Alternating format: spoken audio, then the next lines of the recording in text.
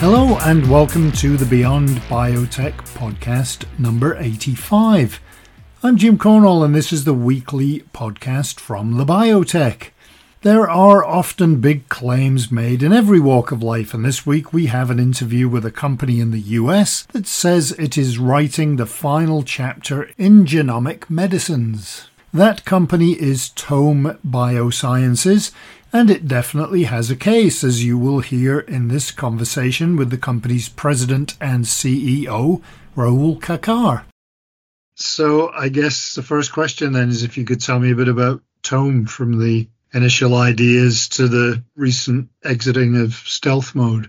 Yeah, happy to do so. Tome was founded in 2021, really initially off foundational science from a lab run by Jonathan Gutenberg and Omar Ahmadiyya at MIT.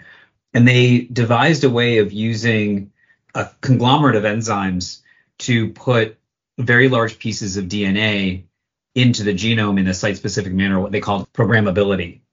And I remember in the summer of 2021, after my prior company had been acquired, reading the paper sometime before it was published, preprint, and being, even not having a history or experience in the field of CRISPR-Cas9 technologies and genome editing, being struck by the profound quantum leap that this science represented.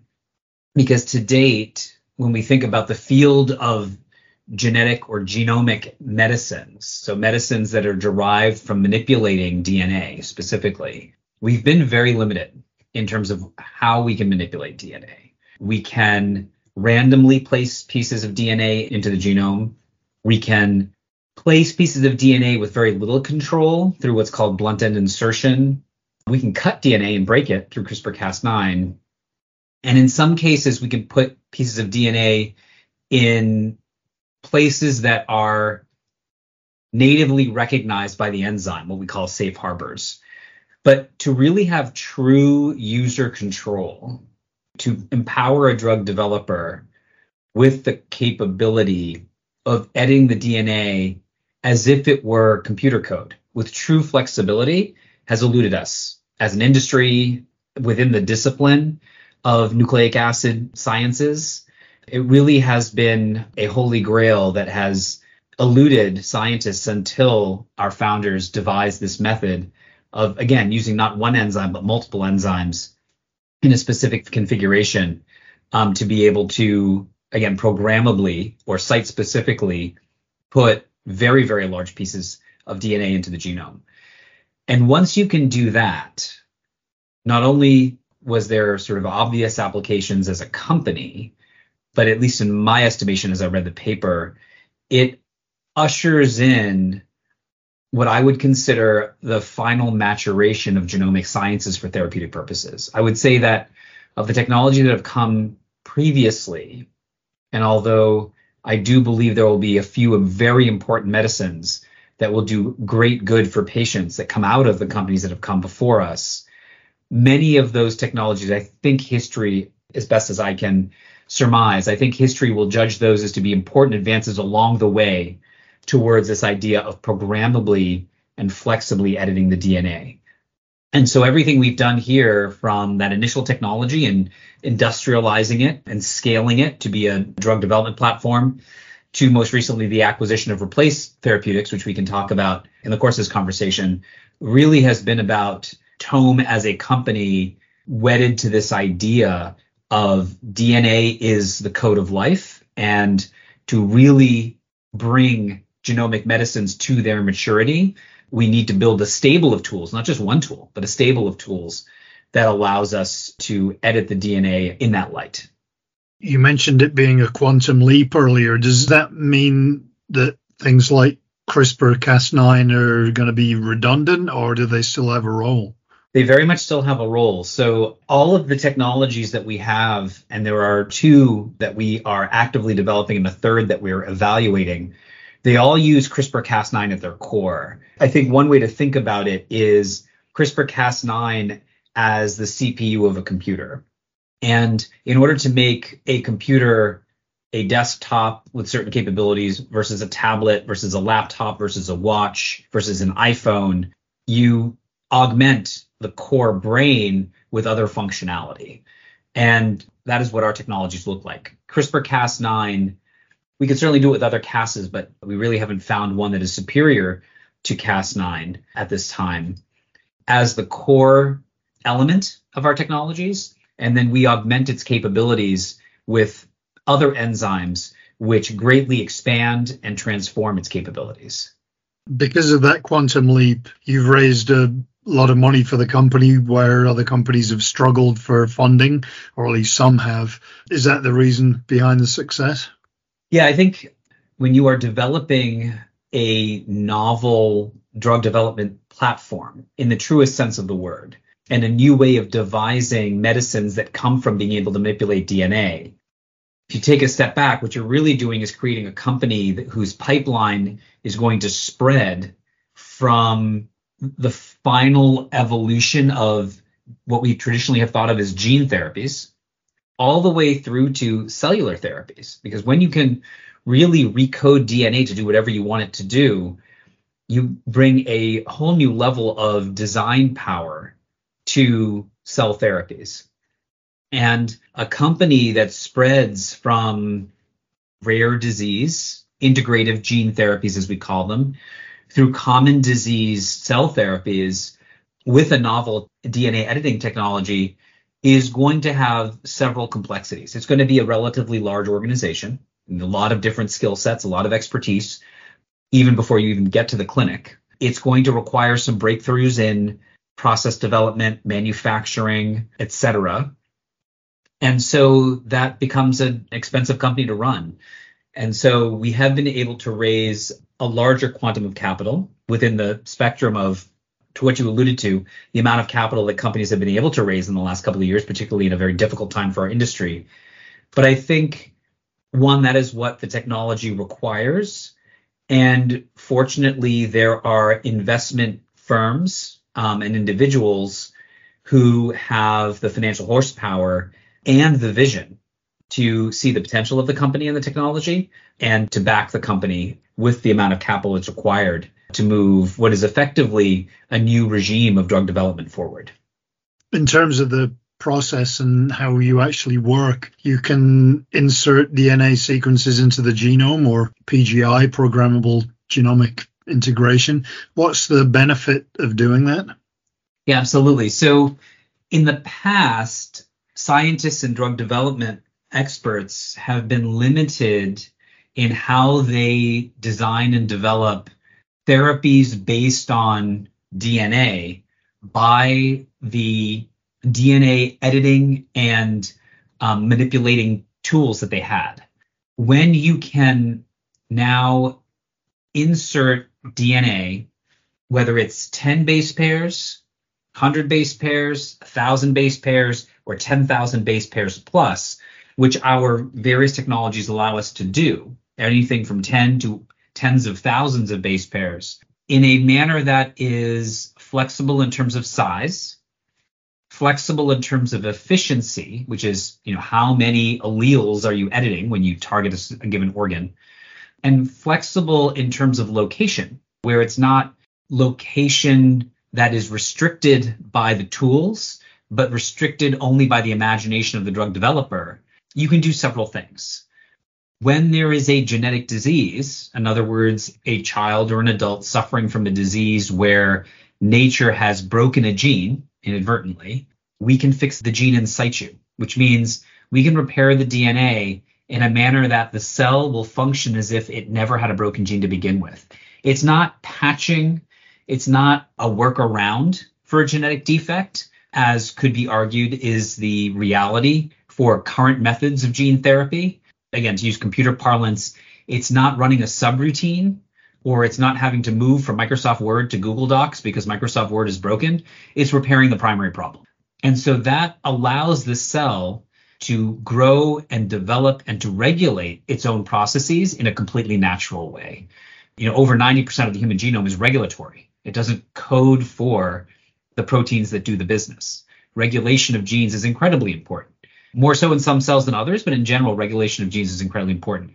So our ability to manipulate DNA in situ, or in its place, allows those natural regulatory elements to do what nature designed them to do. On the other side of the business, on the cell therapy side, cell therapies have provided incredible, absolutely revolutionary efficacy for patients with rare liquid tumors or hematologic malignancies, but they've had a very difficult time moving beyond that niche.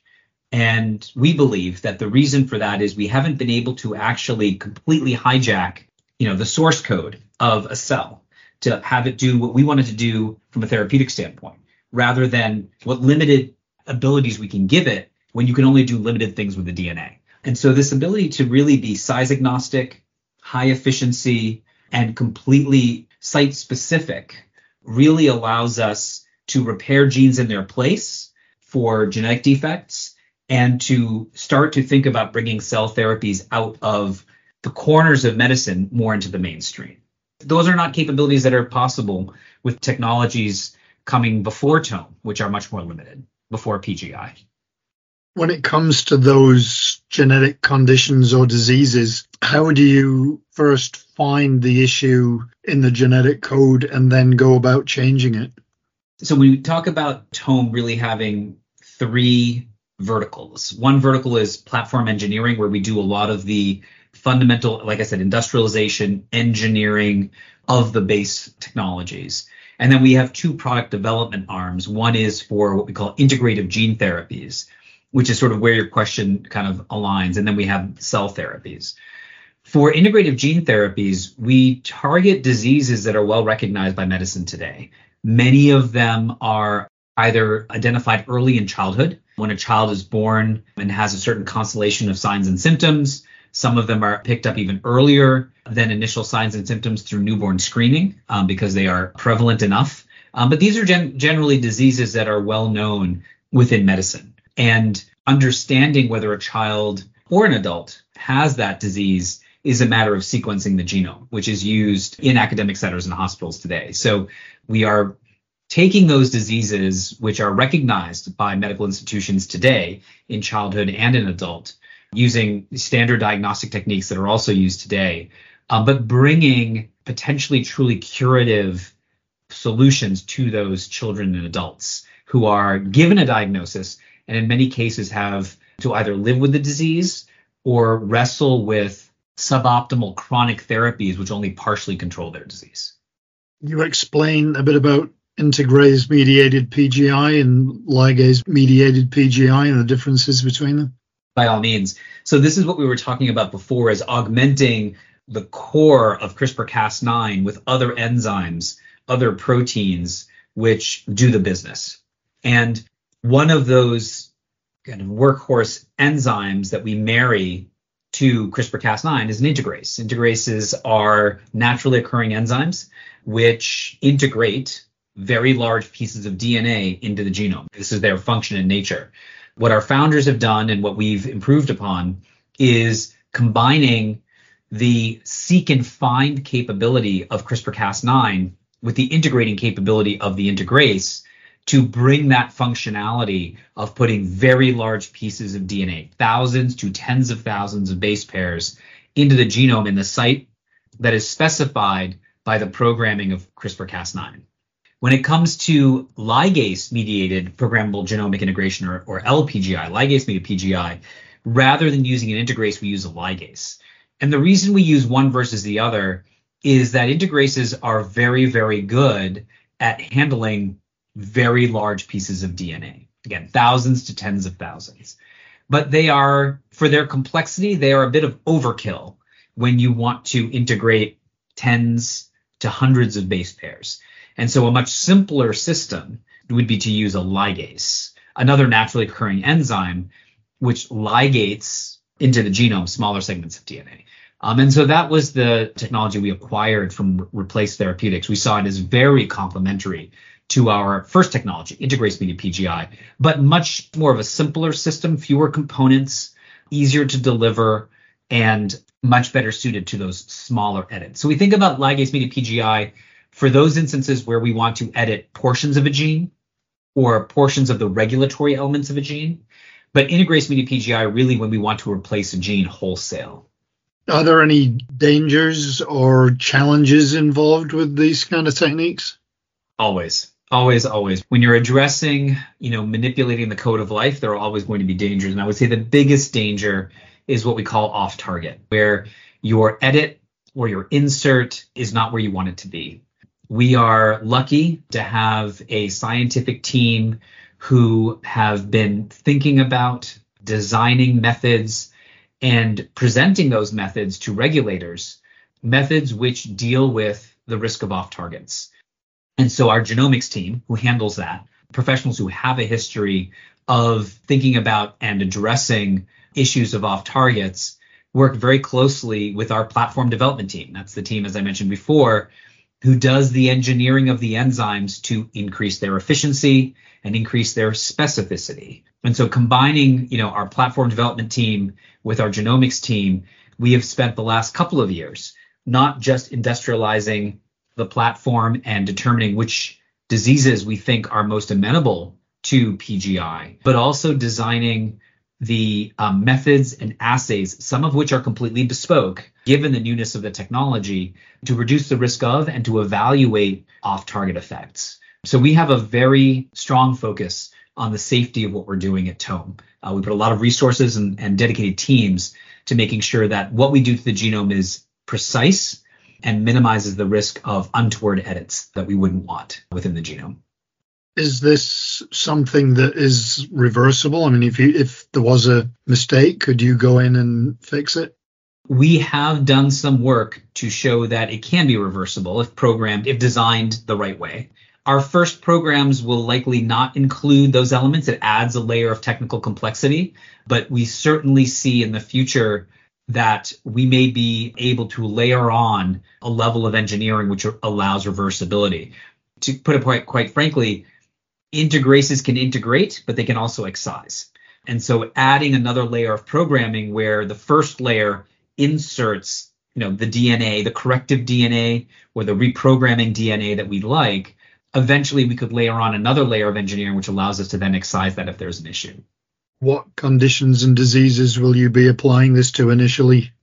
We haven't publicly disclosed our pipeline, which we will be doing later this year. But what I can say is, because it is a very new technology, and any new technology in its first instance, and this is more a tenet of startup company building, we want to make sure that we minimize the risks that we take, not just to the patient, but also to the company itself. And so we've decided initially to focus the two programmatic pillars in areas where we felt there was manageable risk and a high degree of probability of success to help the patients that we'd like to address first.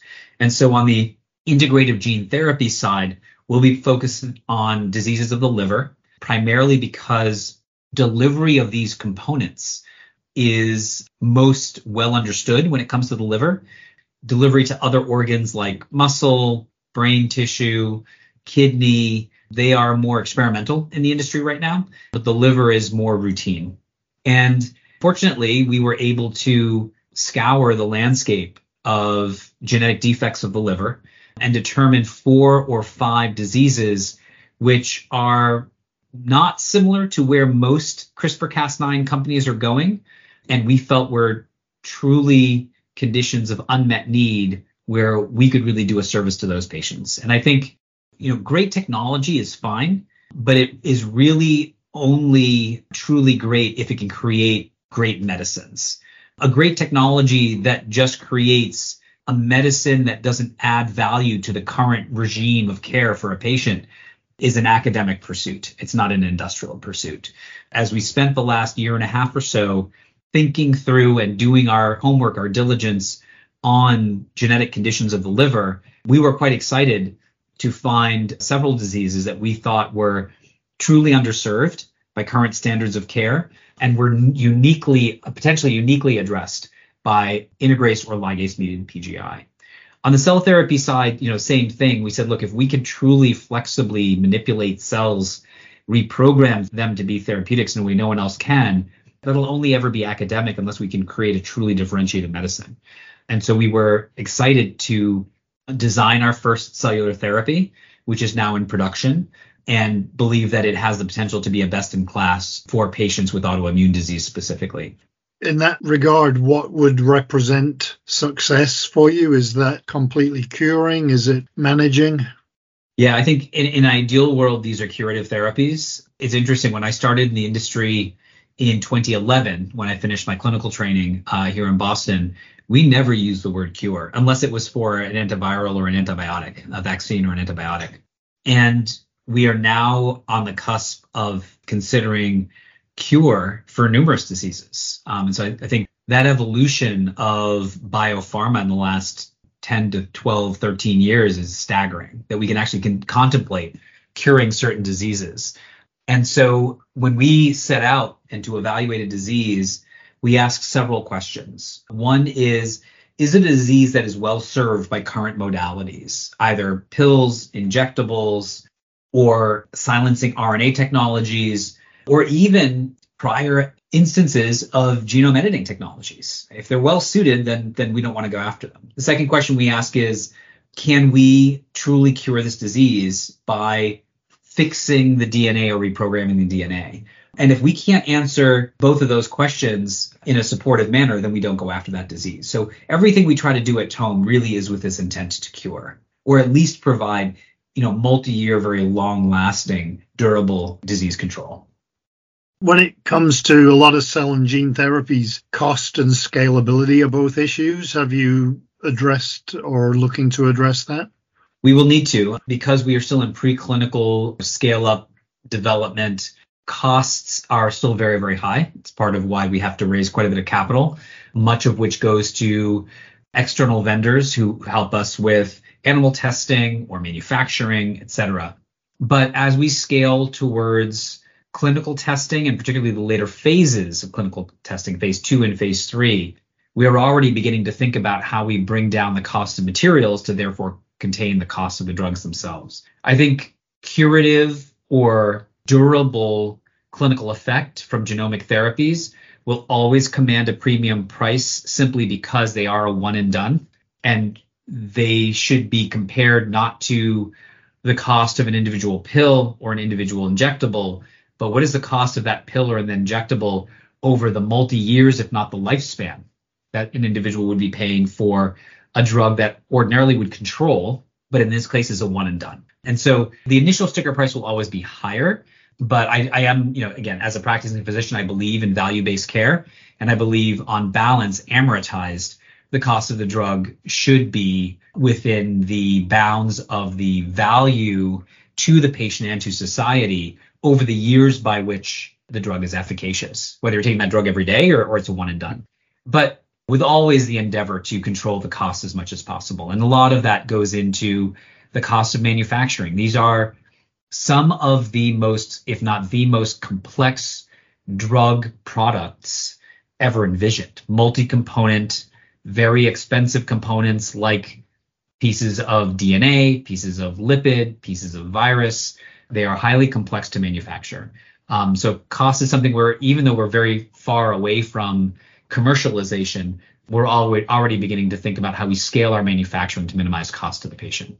I think quite often there's a sort of a linear approach to cost insofar as it's how much does this treatment cost, and that just becomes the overall discussion. But as you said, you have to consider when families have to give up jobs to look after people, or the cost of hospital stays. And there are so many other economic issues that impact upon the costs that it's very difficult to quantify.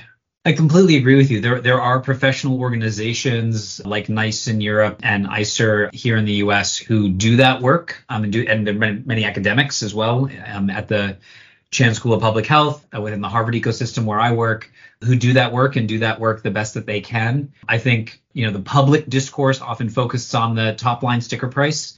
And I certainly think the disparities of cost between different countries is of concern. But I also do think there's a rational argument for curative therapies to have a higher sticker price because of the value they deliver to a patient, their family, to your point, and to society. So I think if cooler heads prevail, I think these are medicines that society can afford. But I also think we have to be careful to try to contain those costs and have those value-based discussions with multiple territories and multiple countries, and not just rely on any one territory or country to float the cost for the rest of the world. I know that in looking through some of the literature on your website, it mentions this as being the final chapter in genomic medicine. I wonder if you could explain that, and maybe also what the implication is of that for other companies that might be entering this area and might look at that and think, what are we doing then? I think we usually get a snicker saying, yeah, is that a little bit of a hubris? And, we thought long and hard before we decided to use that phraseology. And I will quote from our chief science officer, who said, well, what tool are we missing after PGI? If you can now put any size piece of DNA into the genome exactly where you want it to go, it could be a portion of a gene, it could be a gene circuit containing multiple genetic elements. What are we missing at that point? And I would argue we're not. At that point, it's really hard to imagine what further capability a genomic drug developer could need. Now, not to say there aren't improvements to be made. These systems are multi-component, they are complex, they are expensive to make, and certainly simplification of these systems is a laudable goal and something that our platform team works on as we think about generation 2 and 3 and beyond of PGI. As for technology that have come before us, traditional gene therapies, CRISPR-Cas9 based technologies, base editing, prime editing, like I said before, I think they will have their place, and I think there are some very important medicines that will come from these technologies. But the reason I, at this point in my career, have chosen to put my blood, sweat, and tears into Tome is because I believe we're at a critical point in the evolution of genetic medicines writ large. If we think about any human industrial arena, not just in biopharma, but also in technologies, in industrial technologies, internet technologies, artificial intelligence, the first instance of a technology was never the one that defined the field. Large language models are not the first instance of AI. AI has been around for decades, if not most of a generation. The iPhone was not the first instance of a cell phone / internet communicator. Even as we think about the internal combustion engine, the commoditization and the generalization of the automobile did not rest on the first example. Even electric cars, right, have gone through their iterations over time. And my impression at looking again, as an outsider coming into this field, is if we look back to traditional gene therapies dating back to the 90s through to the 2012 discovery of CRISPR-Cas9, many of these technologies were the heroic endeavors by academics and the biopharma industry to realize the full potential of genetic medicines, but the tools were very limited. And when I look at PGI specifically, I see it as that final maturation of the technologies, which will allow us to deploy genetic medicines, both cell and gene therapies, with the kind of breadth that so far have been relegated to biologic large molecules, chemical-based small molecules, and RNA therapeutics. And so when we say the final chapter, I think it is a question of what are we missing? We can't think of another tool, another capability that we're missing. And once you can flexibly edit the DNA, most of the other technologies look limited in some way. And so that's why we call it the final chapter. You mentioned about fine-tuning and improving over time. Will that all come from within your company, or is there capacity for other companies or other academics to be involved in developing this further? At this point, just given this field of programmability, where we believe we are the leaders in that space, we're doing much of that innovation here. We are constantly monitoring and speaking with academics who we believe may have work that will enhance what we're doing. And we are, in some instances, acquiring those technologies, like with Replace, or partnering with those academics who believe they can augment what we're doing. And we are certainly interested in partnering with large pharmaceutical companies who can help us expand the reach of the technology far beyond what we can do. Although, as you've said, we've raised a sizable quantum of capital, we cannot, with the capital we have, execute even on all of our own ideas. And there are probably many applications outside of, the brain trust here at Tome that would have applications we haven't even considered yet. So we are a science-first organization, and we certainly understand that the best ideas in the service of patients or what should move forward, those may or may not come from within Tome. Sure. You've mentioned Replace Therapeutics and the acquisition. Could you tell me what the company does and why you took it over and what that means for Tome going forward? Yeah, Replace was the organization that invented ligase-mediated PGI. And so it's very complementary, as we've talked about in this conversation, very complementary to what we were doing with integrase-mediated PGI, but on those smaller scale edits, tens to hundreds of base pairs. And so we were actually approached by the organization who recognized that what they were working on, which was in stealth at the time, was very complementary to what we're doing. And so, in a matter of months, there was alignment in terms of combining our efforts. And at the end of last year, we consummated that acquisition. And so Replace really brought to us that capability with a simpler system than integrase-mediated PGI to make those smaller edits that are, on the scale of portions of a gene, rather than integrase-mediated PGI, which is really much more suited to full gene or multi-gene edits. Obviously, the sky's the limit, it seems like, for the company. So what are the next steps? Yeah, so we are about 2.5 years into operations at the company. We'll begin presenting and releasing our data in the course of this year, as well as some of the specific diseases we'd like to go after.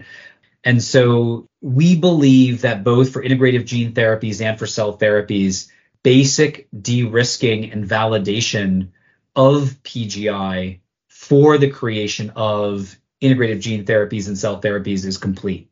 We've done enough preclinical work and enough industrialization of the scale-up and manufacturing processes that we feel very comfortable that these are going to be bona fide and powerful methods for designing new drugs. And so now we're in the process of nominating those drug programs. And as we do so, we'll begin releasing in the public domain our data, the diseases we're going after, and the kind of therapeutic potential we think those programs will have.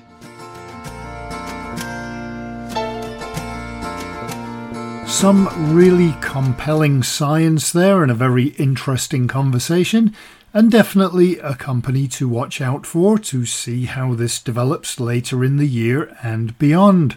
Don't forget to check out the latest news and articles at labiotech.eu, and I hope wherever in the world you are, you have a great week ahead. Thanks for listening, and I hope you'll join us again next time for another Beyond Biotech.